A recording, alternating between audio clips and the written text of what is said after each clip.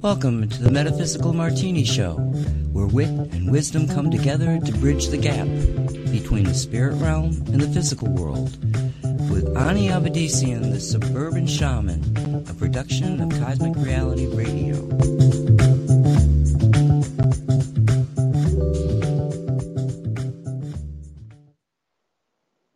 Hello everyone, I'm Ani Abedisian. Welcome to Metaphysical Martini. 3 parts spirit, 1 part rational mind. Add 2 drops of optimism. Give it all a good hard shake and pour. Dress it with the olives of grace and empathy. Sit back, sip slowly, and contemplate the wonder of cosmic creation. And a hearty hello to everyone out there. Hello, hello, hello. Thank you for joining me for yet another round of cocktails on this week's Metaphysical Martini, the show that tries to sort out what's true, what's woo, and what gets flushed down the loo. In today's, no matter which scenario I explore, it's going to end up in civil war, crazed, hazed, and partially phased little world. As always, my darlings, we try to present our information with as much grace and empathy as can be mustered on any given day. We are not always successful, I will admit to that, but we are honor bound to give it a shot. And on this show, the Metaphysical Martini Show, we do love shots. Yes, we do. Our rally cry is "Awaken, O my people. Do not follow the path of the sheeple, and do not give our God cause to weeple." If you're joining us for the very first time, a very warm welcome to you. Be advised, we do not do politically correct. Oh my God, we don't do that, because we do not wish to erode our intellect. The erosion of our collective intellect at this moment in time, all over the world, I think, it's painful to observe. Now, we martini heads, we are straight-talking, straightforward folks. We may be direct, but we come from a core of respect.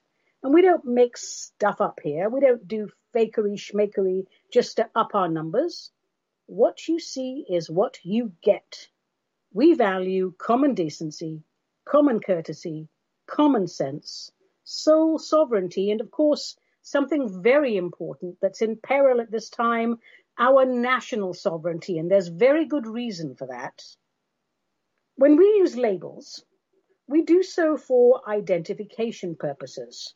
We're strictly non-partisan because if you haven't figured it out by now, let me tell you, all parties are in the can.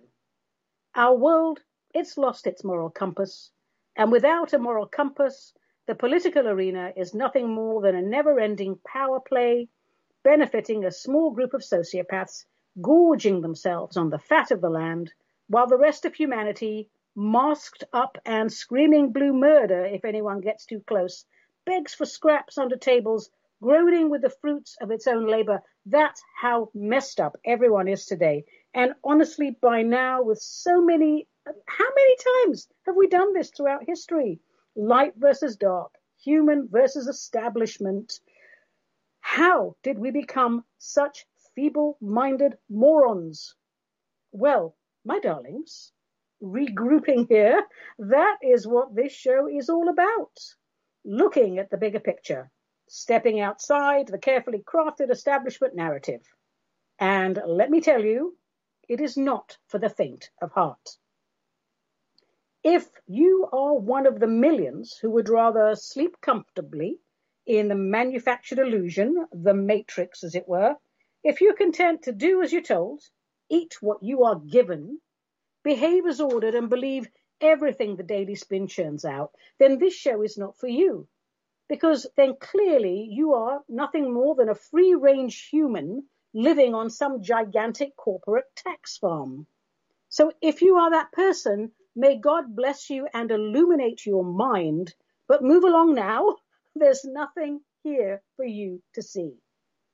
If, on the other hand, you have capacity for objective thought, and wish to better understand the marvels of cosmic co-creation, to enjoy your incarnation, and to do something useful with it, you might hear something of value in the next hour.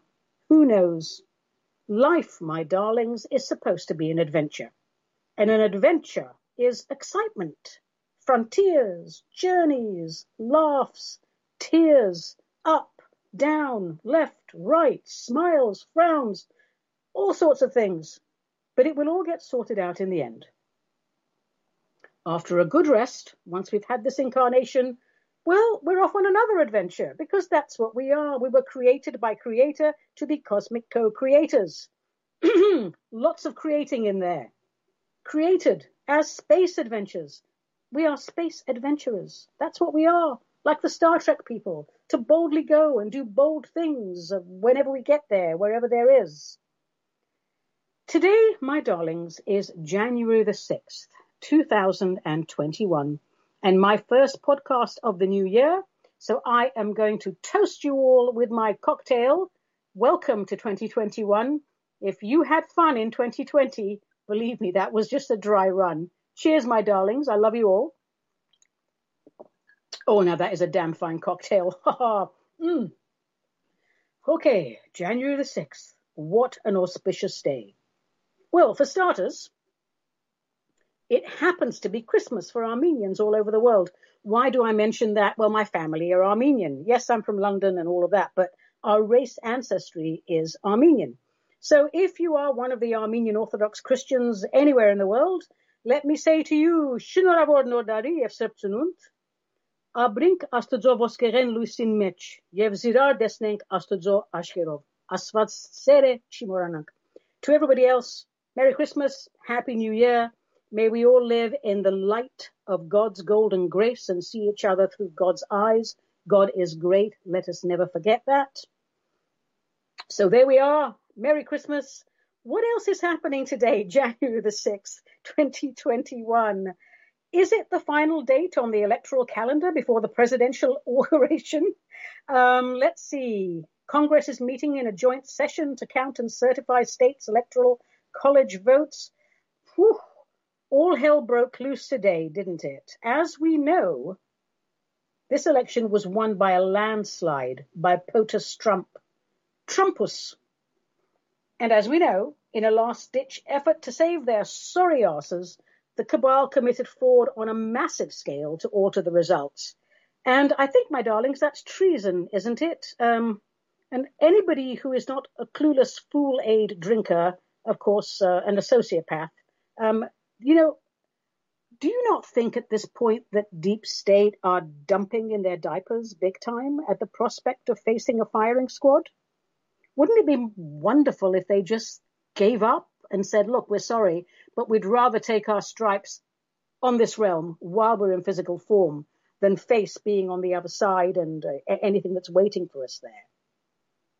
You know, Pence apparently, what did he do? Pence refused to challenge. Is that a game or is he a deep state traitor? We really don't know, because these are the misinformation wars. Misinformation is the weapon. Both sides are playing misinformation. That's just how it has to go.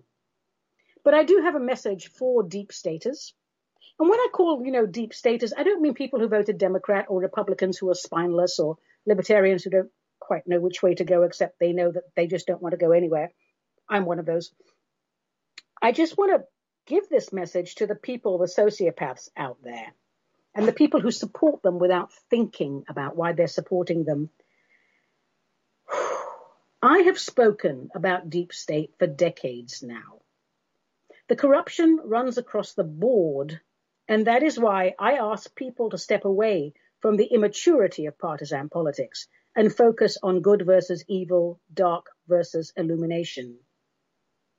To all of you, politicians, governors, councillors, representatives, senators, to all of you who have accepted money from the darkness and are fighting to prevent exposing corruption in their ranks by blocking POTUS, Trumpus, you are not worthy of the title American.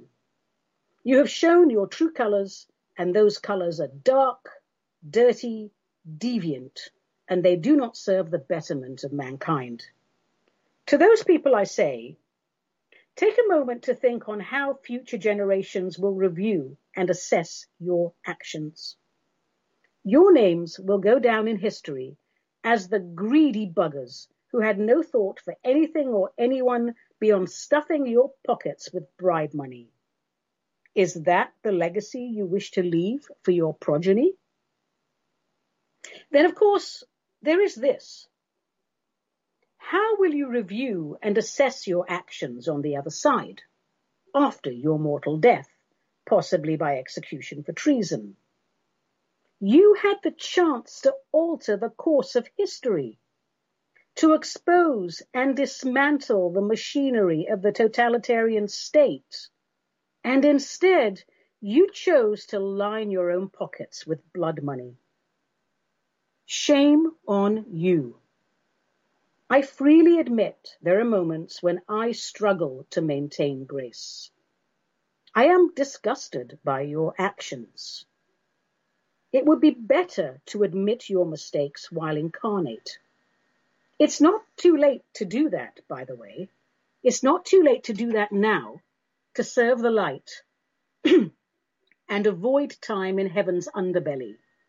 Trust me on this. I've been there.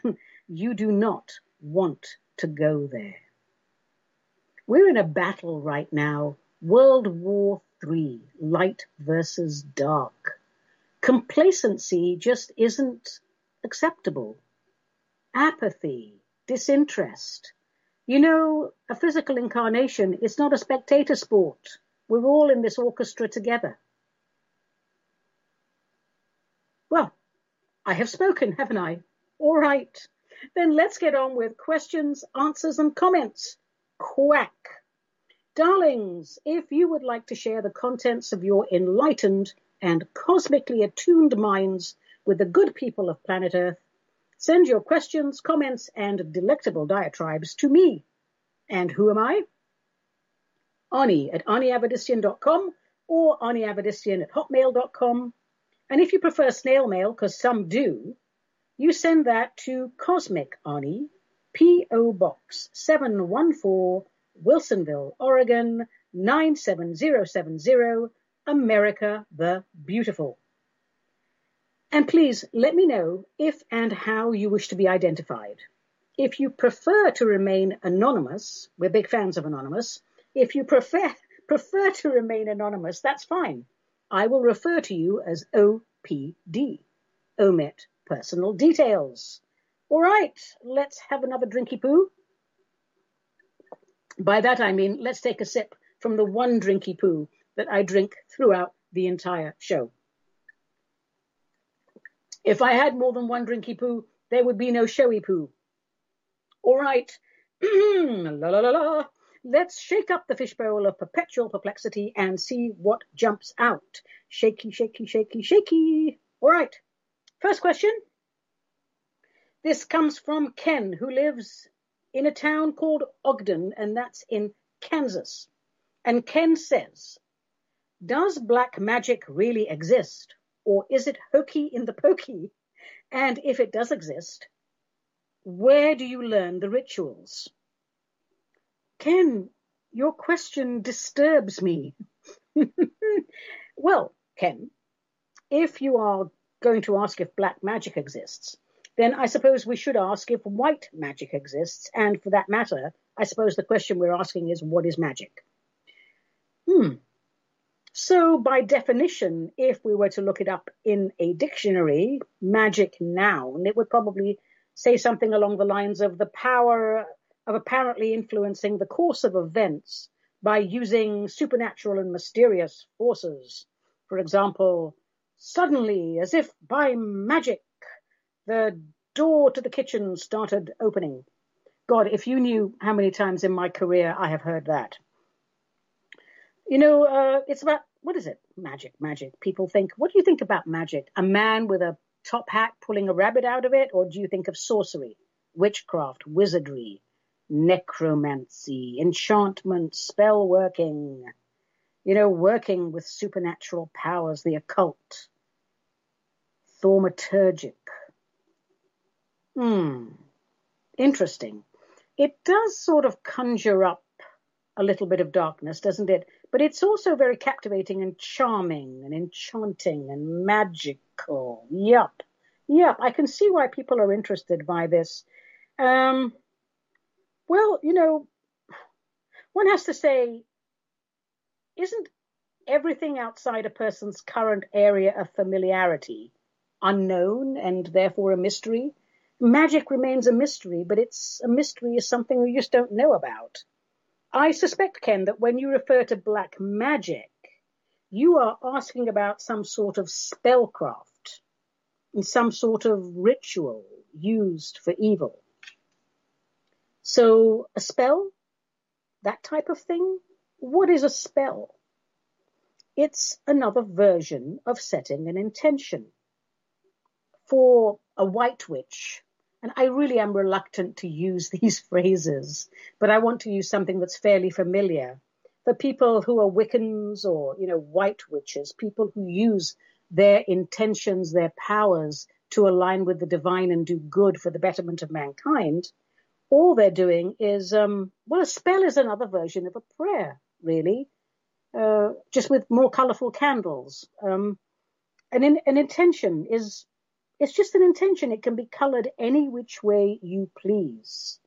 A thing intended, an aim, a plan, an intent, an objective, a goal, a target, a design, a plan. So we could accurately define white magic as setting good intentions and black magic as setting intentions of a dark nature. So yes, if magic exists, then white magic exists. And if magic exists, then black magic exists. You can wish someone harm and focus on that, or you can wish someone well and focus on that. Now, Ken, should I be concerned about you asking me where to go to learn black magic rituals? You might want to send me another email and explain yourself a little better. You see, there is a universal law that says you will reap that which you sow. Your desire for others will return to you threefold or tenfold or 1,000-fold, depending on which group has predetermined the numerical comeback. Now, I happen to know quite a bit about black magic and quite a bit about black magic dark rituals, not because I'm a black magician. I am not in the least. I live in the light. God help me and guide me to stay there always.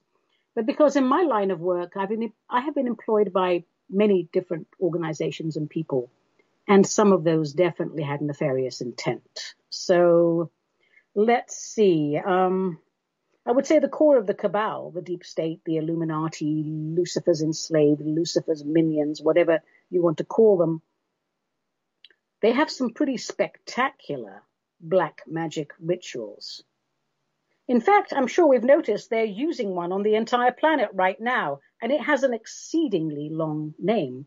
It's called Pretend There Is a Pandemic and Squash Everyone's Free Will Until They Have No Motivation Left and will accept the results of a clearly fraudulent election as the truth and keep doing it until they round us up and execute us. But we hope it won't come to that, but it probably will. But we are committed to the darkness now, so we are between a rock and a hard place, and shit, it hurts. Well, that's not what it started out being named. It started out being named, let's dominate the world and poop on everyone, but I think it's backfiring now on them. Ken, I want to thank you for this question. I don't like to spend too much time talking about the black magic because it's so misunderstood. But one thing that does concern me, please write to me and don't do anything you might regret. Or I should say, or do if you want. I mean, I'm not your mother or anything, but Ken, would you surf the internet without Norton or McAfee, without a firewall? No, you wouldn't, you see, because the minute you put yourself out there on the internet without any type of protection, any bug, any virus can come in and it'll crash your computer. And we all know that's very expensive.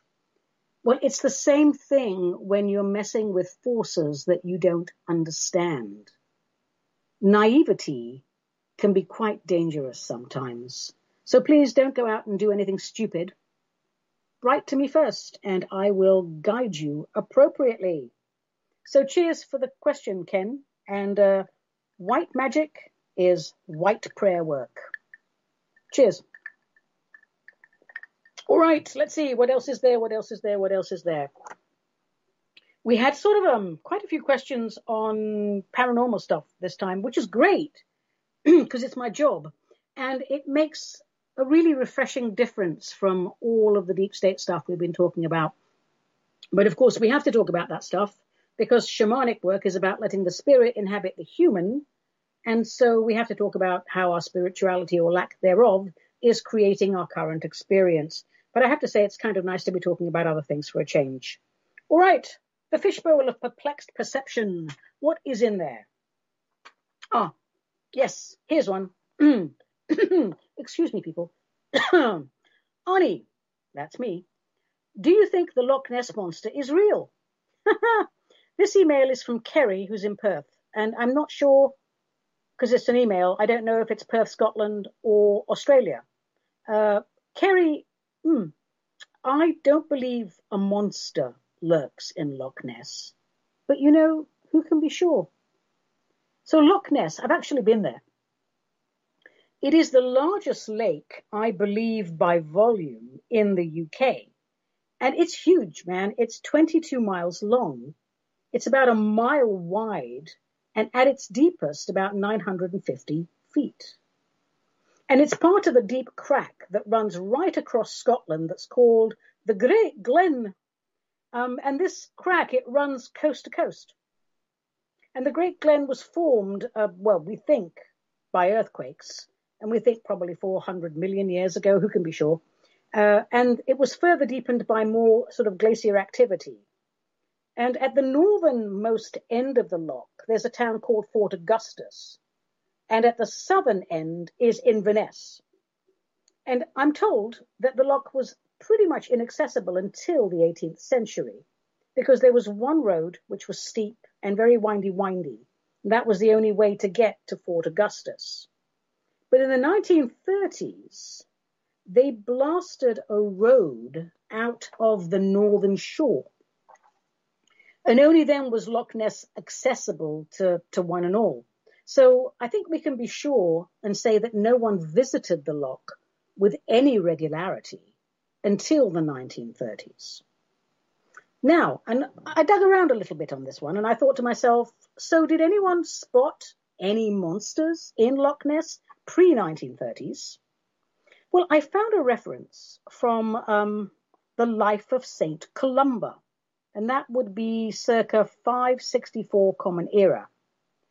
Apparently, a sea creature killed a fisherman, and when Saint Columba went to investigate, the creature appeared but retreated when Columba made the sign of the cross. Right. Well, I'm sure that's true. Not. Anyway, there were a handful of sightings of some creature or another in the 19th century. 1879, there was some children playing there, I guess, and they reported seeing an enormous creature waddling into the water. Well, you know, kids make stuff up. And it could be true. Or perhaps they saw their overweight nanny having a skinny dip after too many drams of the water of life. Who knows? I found another reference to it. There was a hotel keeper. He thought he saw something in 1895, as did a forester, a lumberjack here in America.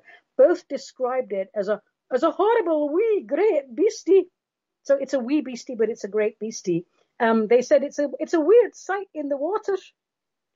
Well, water does cast reflections, doesn't it? I mean, the ripples cast reflections. You know, many of us have stared at a body of water and seen something weird. Men in the bath do it all the time. And so the question to ask is this: has anyone seen this Nessie monster on dry land? That's where I want to go. Well, apparently, yes, they have.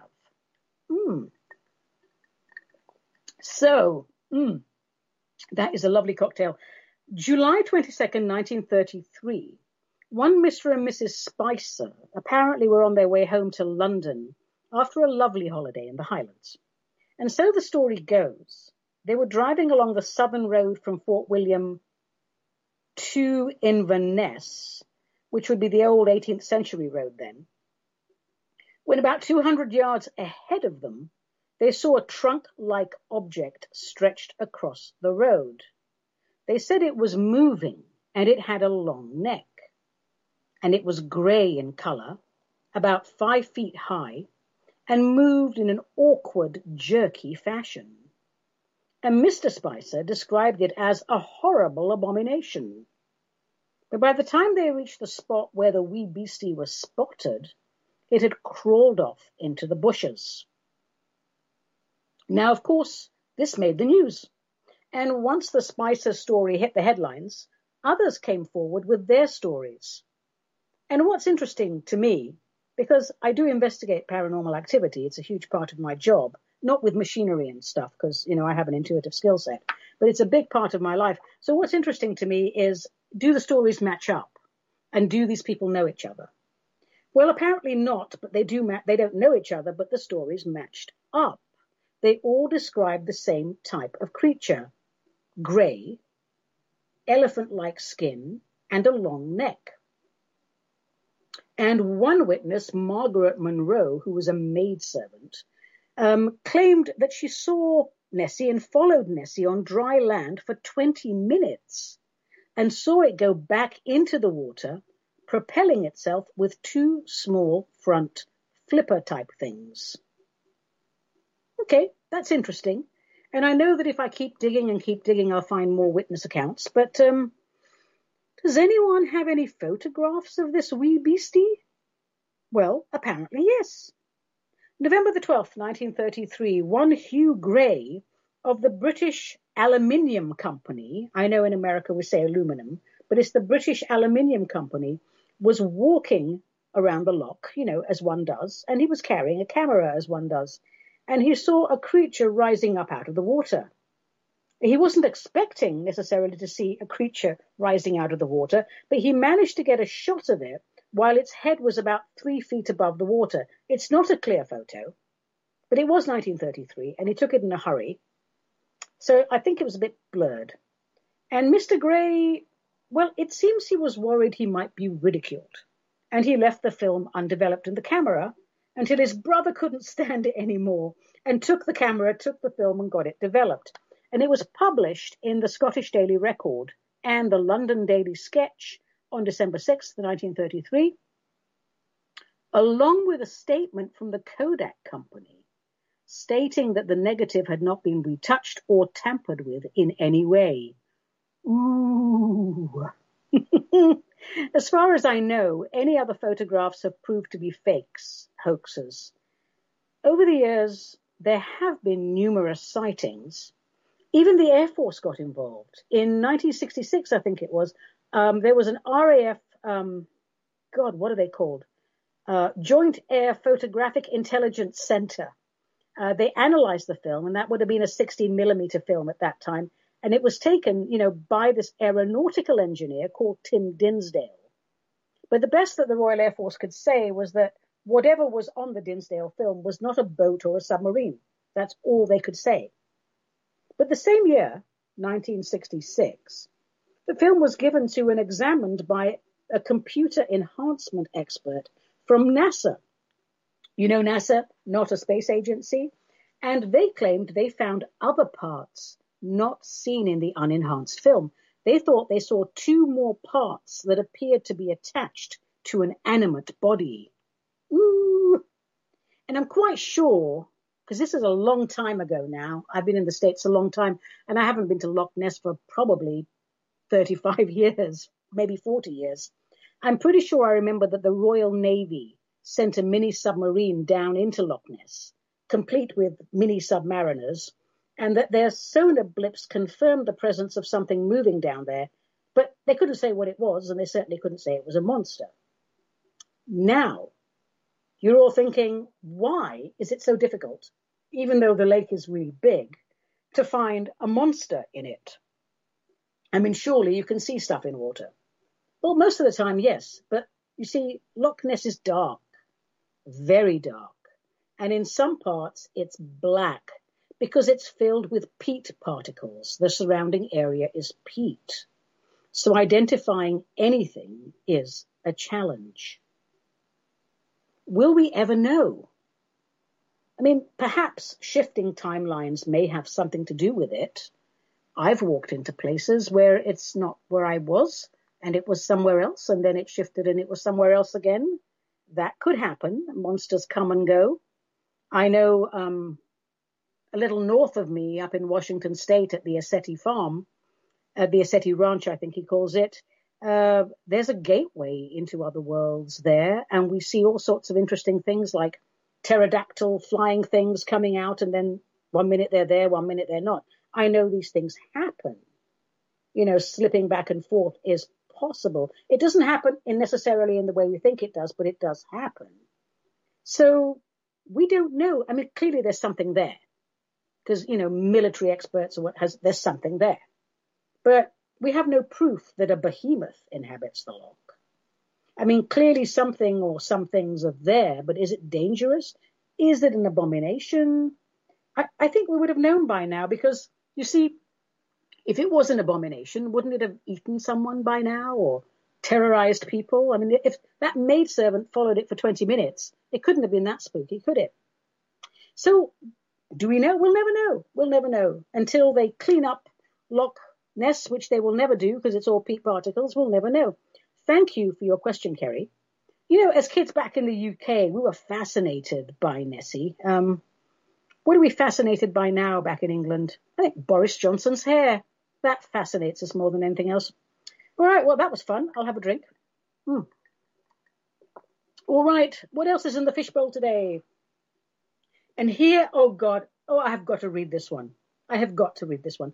This is an actual letter, you know, with paper and an envelope and a stamp, and it's handwritten.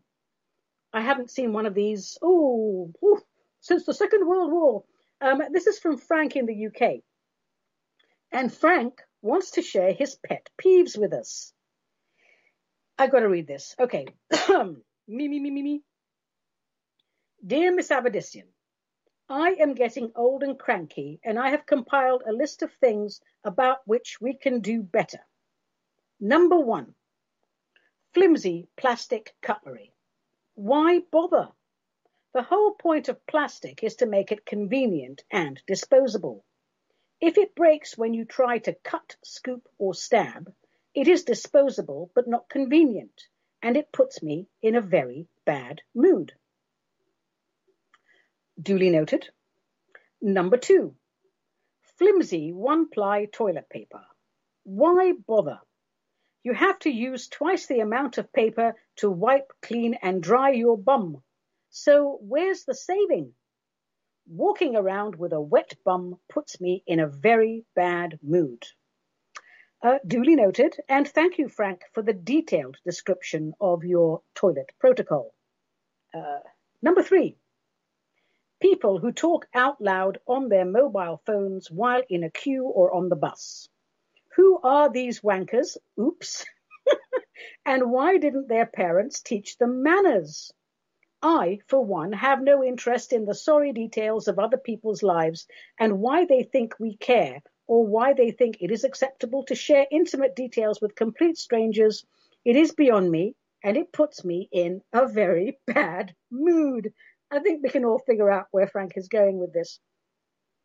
Number 4, young people who do not show pensioners any respect. A pensioner in the UK is a senior citizen. In my day, if we saw an older person struggling with their shopping or needing help in any way, we would stop what we were doing and rush over to help them. If we ignored an older person in need, or any person for that matter, my dad would give me a clip round the ear and I wouldn't have any pudding after dinner. Oh my God, that's brutal. This type of disrespect puts me in a very bad mood.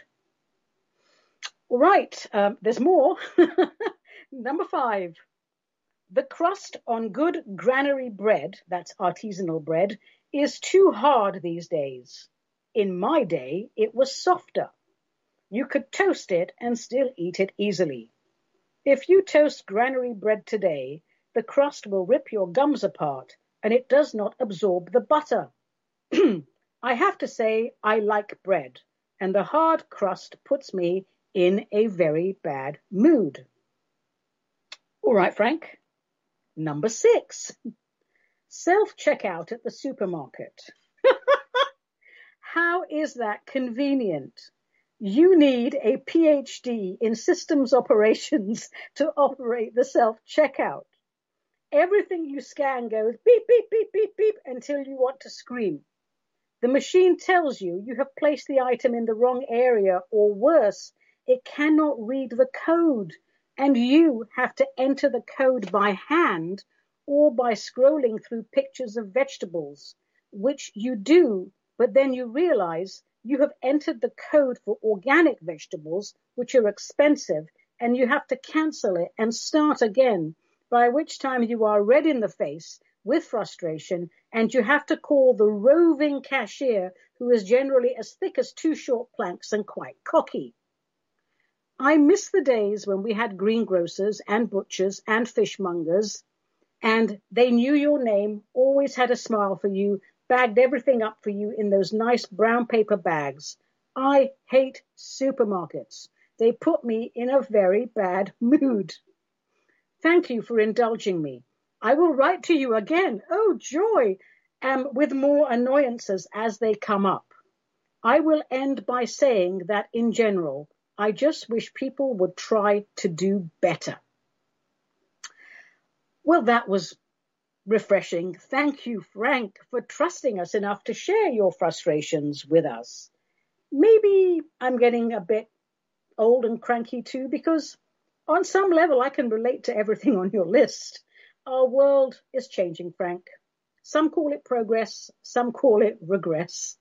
I say we put the kettle on, crack open a packet of McVitie's digestives, chase it down with a small sherry, and all shall be well. Thank you, Frank. God bless you. Lovely letter. And I really like this pale blue teal ink you used. A fountain pen. Oh my gosh. What an old-fashioned gentleman. I just love you. Cheers, Frank. This sip is for you. All right. Our fishbowl is overflowing with comments today, so let's keep going. This one is from Omit Personal Details, who asks, is spontaneous human combustion an actual phenomenon? How does it happen, and how can I avoid it? Do you go around just thinking about if you're going to spontaneously combust?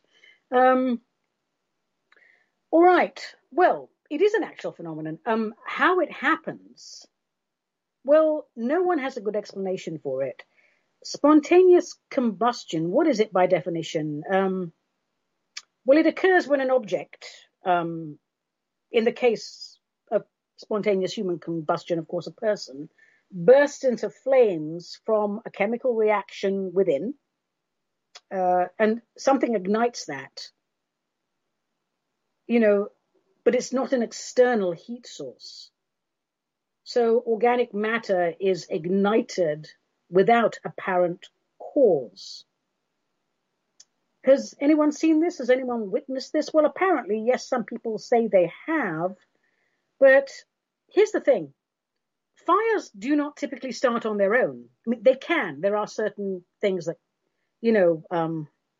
oily rags, compost, things that ferment. And I spoke to a fireman a while ago about something else, but he mentioned that there are things that can spontaneously combust.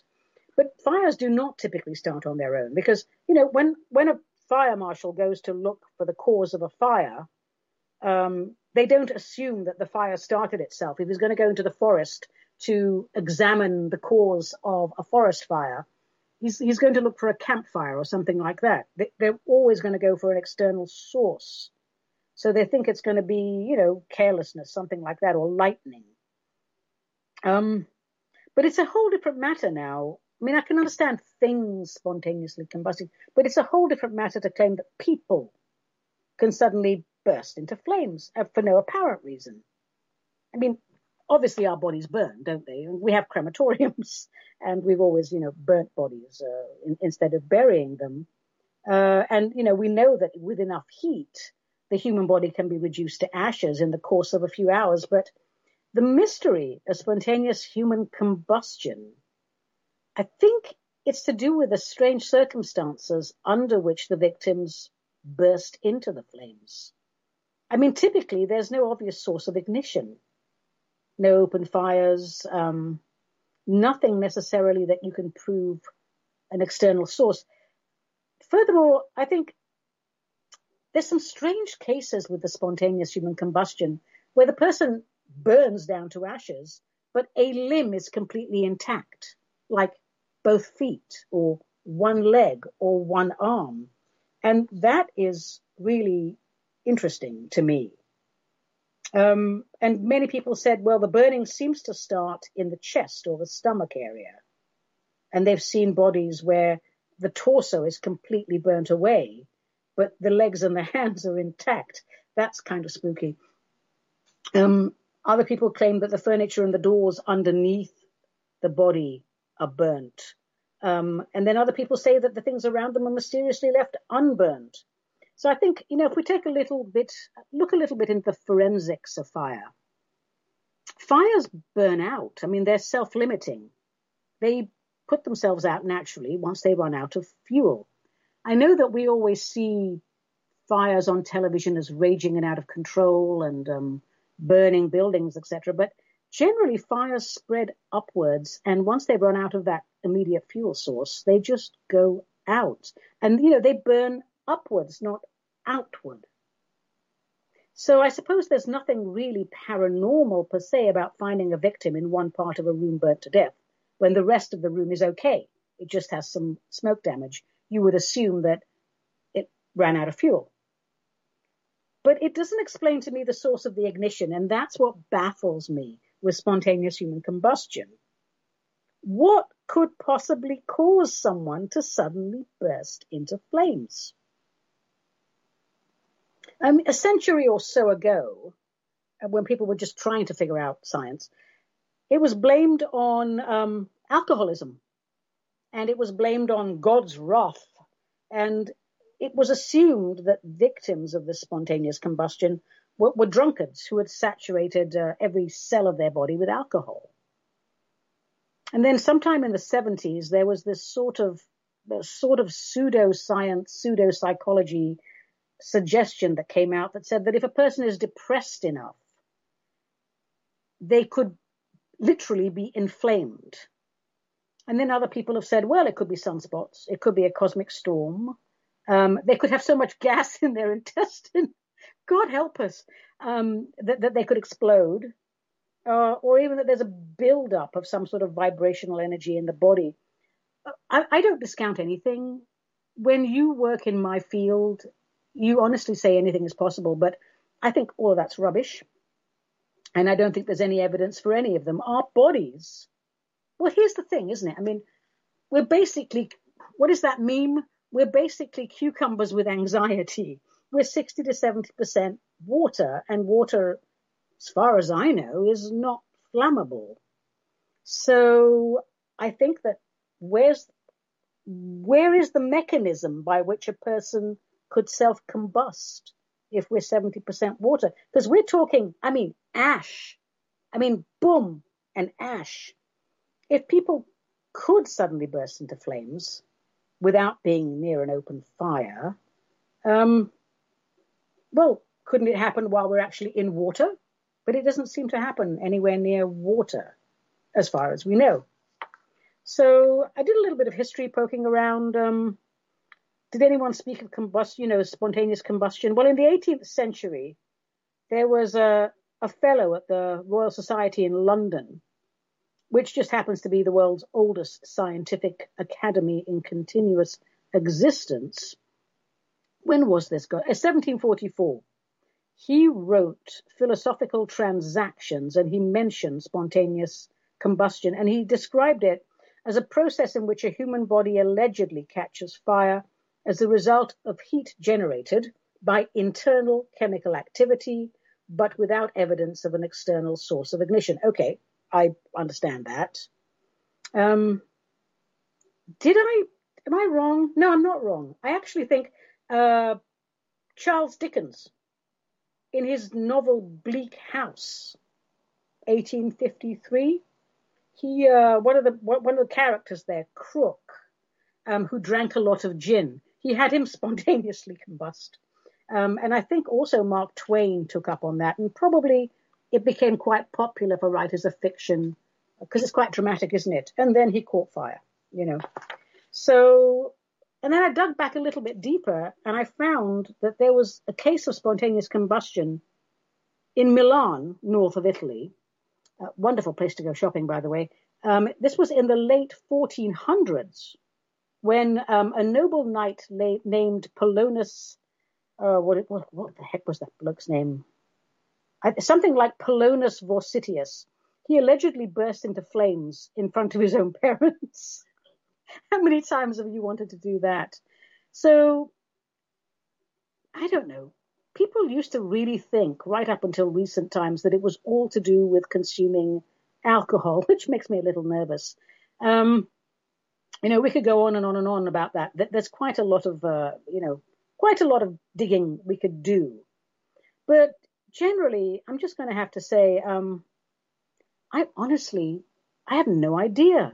I mean, investigators have failed to successfully locate a possible cause of death. We just don't know. So on that, I will just say, well, hang on a minute. The body is fatty. It's all water. So there is this thing called the wick burning effect, the wick effect. So it illustrates that human bodies can function much like candles. Clothing or hair is the wick, and body fat is the flammable substance. And apparently the theory is that the fire burns the body, the subcutaneous fat melts and saturates the body's clothes, and then, the continuous supply of fat, in my case quite a lot, keeps the wick keeps the fire burning. And the temperature apparently can get really, really hot, unusually high. And it keeps burning until there's nothing left to burn. And the result is a pile of ashes, much like the cases of spontaneous human combustion. Again, I just don't know how the fires start. Scientists don't have an answer for that. In all honesty, I looked at quite a few of these cases over the years, and I would say that most of the people who died of this apparent spontaneous human combustion were elderly, and they were alone, and they were sleeping near a stove, some sort of ignition source, because that's where they were discovered, maybe with a lit cigarette nearby. I've heard quite a few of those, and quite a few of them were drinking alcohol. I don't think it's the alcohol that caused them to set fire, but if you had a few glasses of gin and you're smoking a cigarette, well, and there's no one around you. So there we go. I don't know. The elderly people who burn alone, well, we can understand that. They might have had a stroke, they might have had a heart attack, dropped their cigarette. Who knows? But nearly every reported case of spontaneous human combustion has occurred without witnesses. And that, I think, is what you'd expect if the fires were the result of drunken or sleepy accidents, right? So there's no one around, the ignition source burns, and you turn to ash. I'm still baffled by it, though. I'm really still baffled by the fact that the human body could do that. Anyway, I shall not fan the flames of speculation any further. I don't know. I really don't know if it is a myth, if it actually happens. I don't know about this. But I really want to thank you for asking that question, because I have to say now I'm a little bit nervous. My room is very warm and I'm holding a rather large cocktail. Just give me a minute. I'm just going to turn the heat down. I'll be right back. Okay, wonderful. Thank you. I've done a bit of research on this, but I've never been called upon to investigate a case of it because, well, you never know when it... Look, if anyone out there is planning on it, give me a call in advance and I'll try to be there. So thanks very much for that question. That was very interesting. All right, let's have a sip of this drink now. The room is cooler. I will not spontaneously combust. What should we do now? Oh, yes. Wait. Where's my very expensive sound effect? Yes, folks. Now it's time for Tarot A Go-Go. A little what the heck with your favorite tarot deck. I think we're starting on the threes today. And because I think we finished all the twos. And the first card is going to be the Three of Wands. So let's take a look at this bad boy and let's see what secrets it holds. Threes. What's magical about threes? I've always associated them with creation and growth. You know? Funnily enough, there is a folklore thing that says that the number 3 is linked with the human genitalia. Well, that's very interesting. I think I'll just move on from that. Number 3, interesting. Let's take a look. All right. Three of Wands, we see what looks like quite a wealthy merchant, really. Very well dressed. And he has the 3 wands, staves, staffs, whatever you want to call them, behind him. And they're quite lovely, wrapped in leather with jewels on the top. And he really is quite dapper, even though we can just see his back. And he's looking out over the sea, and it's a calm sea, relatively. And his ships are coming in. We can see the ships coming in. So most tarotologists name this card the birth of an enterprise, the successful birth of an enterprise. So I always do associate it with business. So let's take a look at it and let's see what it says to us. Well, clearly, if you're asking about business and this card comes up, I would say you're going to be successful. Your ships are coming in. They're not in port yet. They're still on the open water, but they're close and they're clearly in view. So what does that mean? Favorable early returns? You made some good planning choices? Your creative energy is being rewarded? You know, so he looks satisfied. I feel he's very satisfied with what he's done. He's been waiting for these for quite a long time. He put some time and effort into this.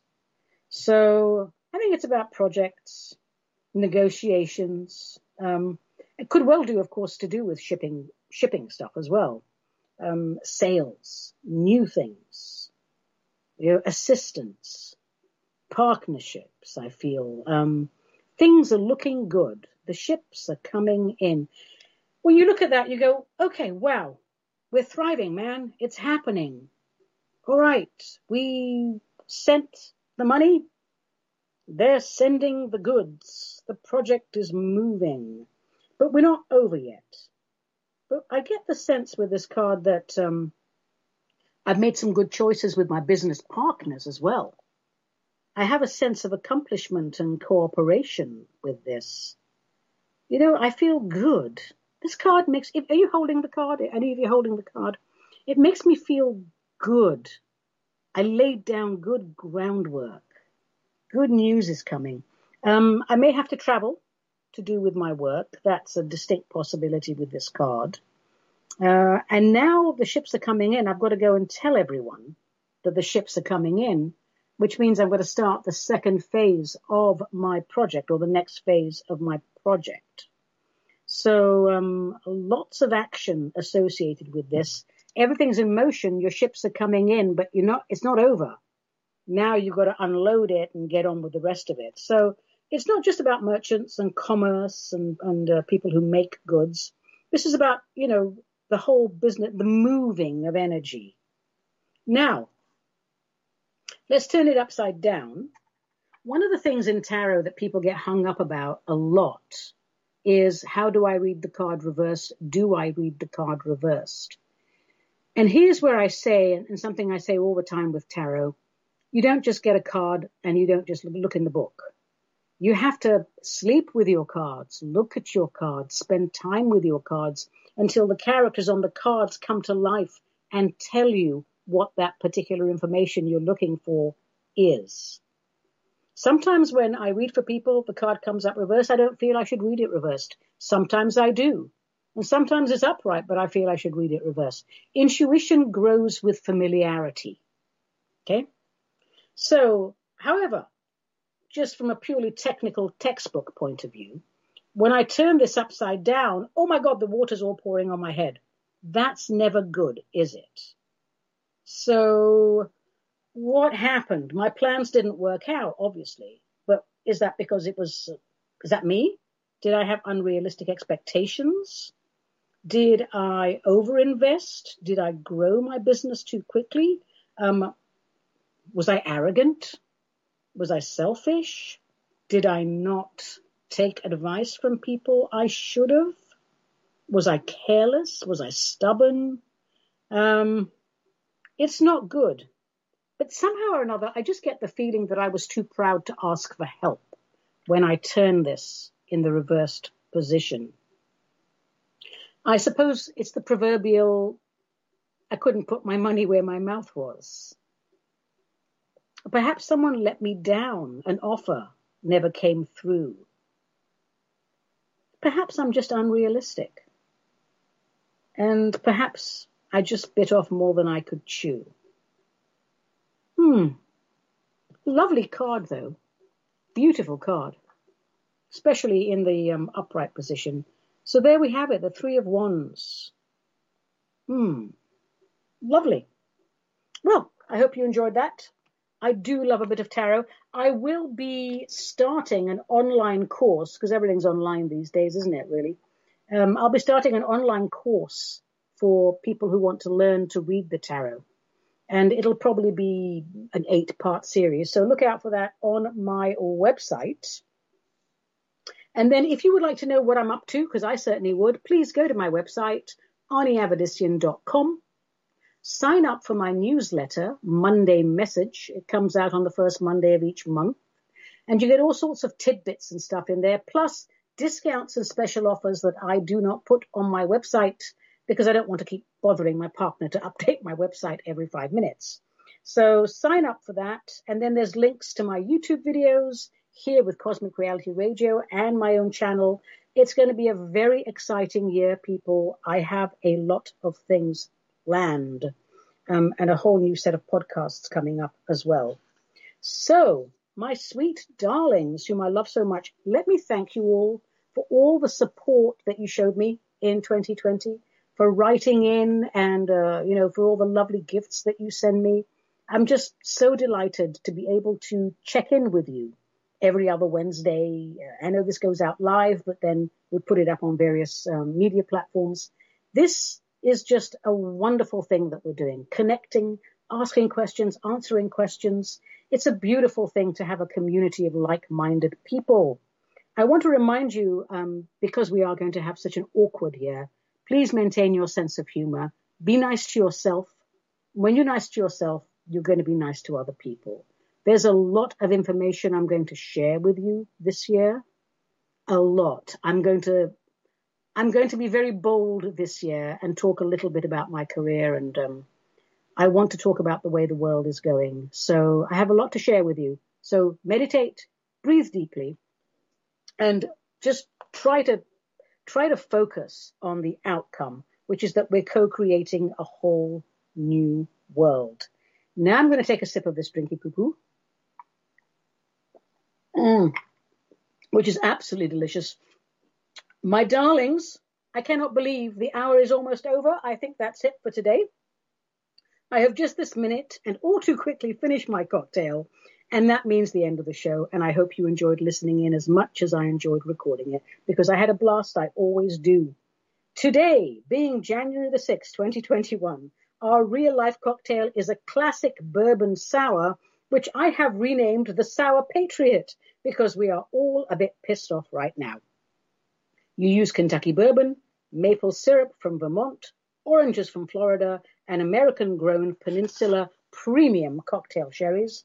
How do we make it? Well, I'll tell you. You add all the ingredients into a cocktail shaker, you fill it with a handful of ice, and you shaky until it's very, very cold. Then you strain the drink into a glass, serve with ice, and then you can decorate with an orange peel and a cocktail sherry. And then you drink it. and it's very nice indeed. Now remember, folks, cocktails are great if they are an occasional treat. If you use top quality ingredients and take the art of mixology seriously, one drink is all you need. To all the sour patriots out there, stay strong, ditch the illusion of partisan politics. This is freedom versus tyranny, light versus dark. May God bless and guide us all and keep those who work diligently to expose and dismantle corruption safe in the golden light of divine grace. I'm Ani Avedissian. This was Metaphysical Martini, a production of Cosmic Reality Radio, to whom we are most grateful. Until we meet again, let the spirit inhabit the human.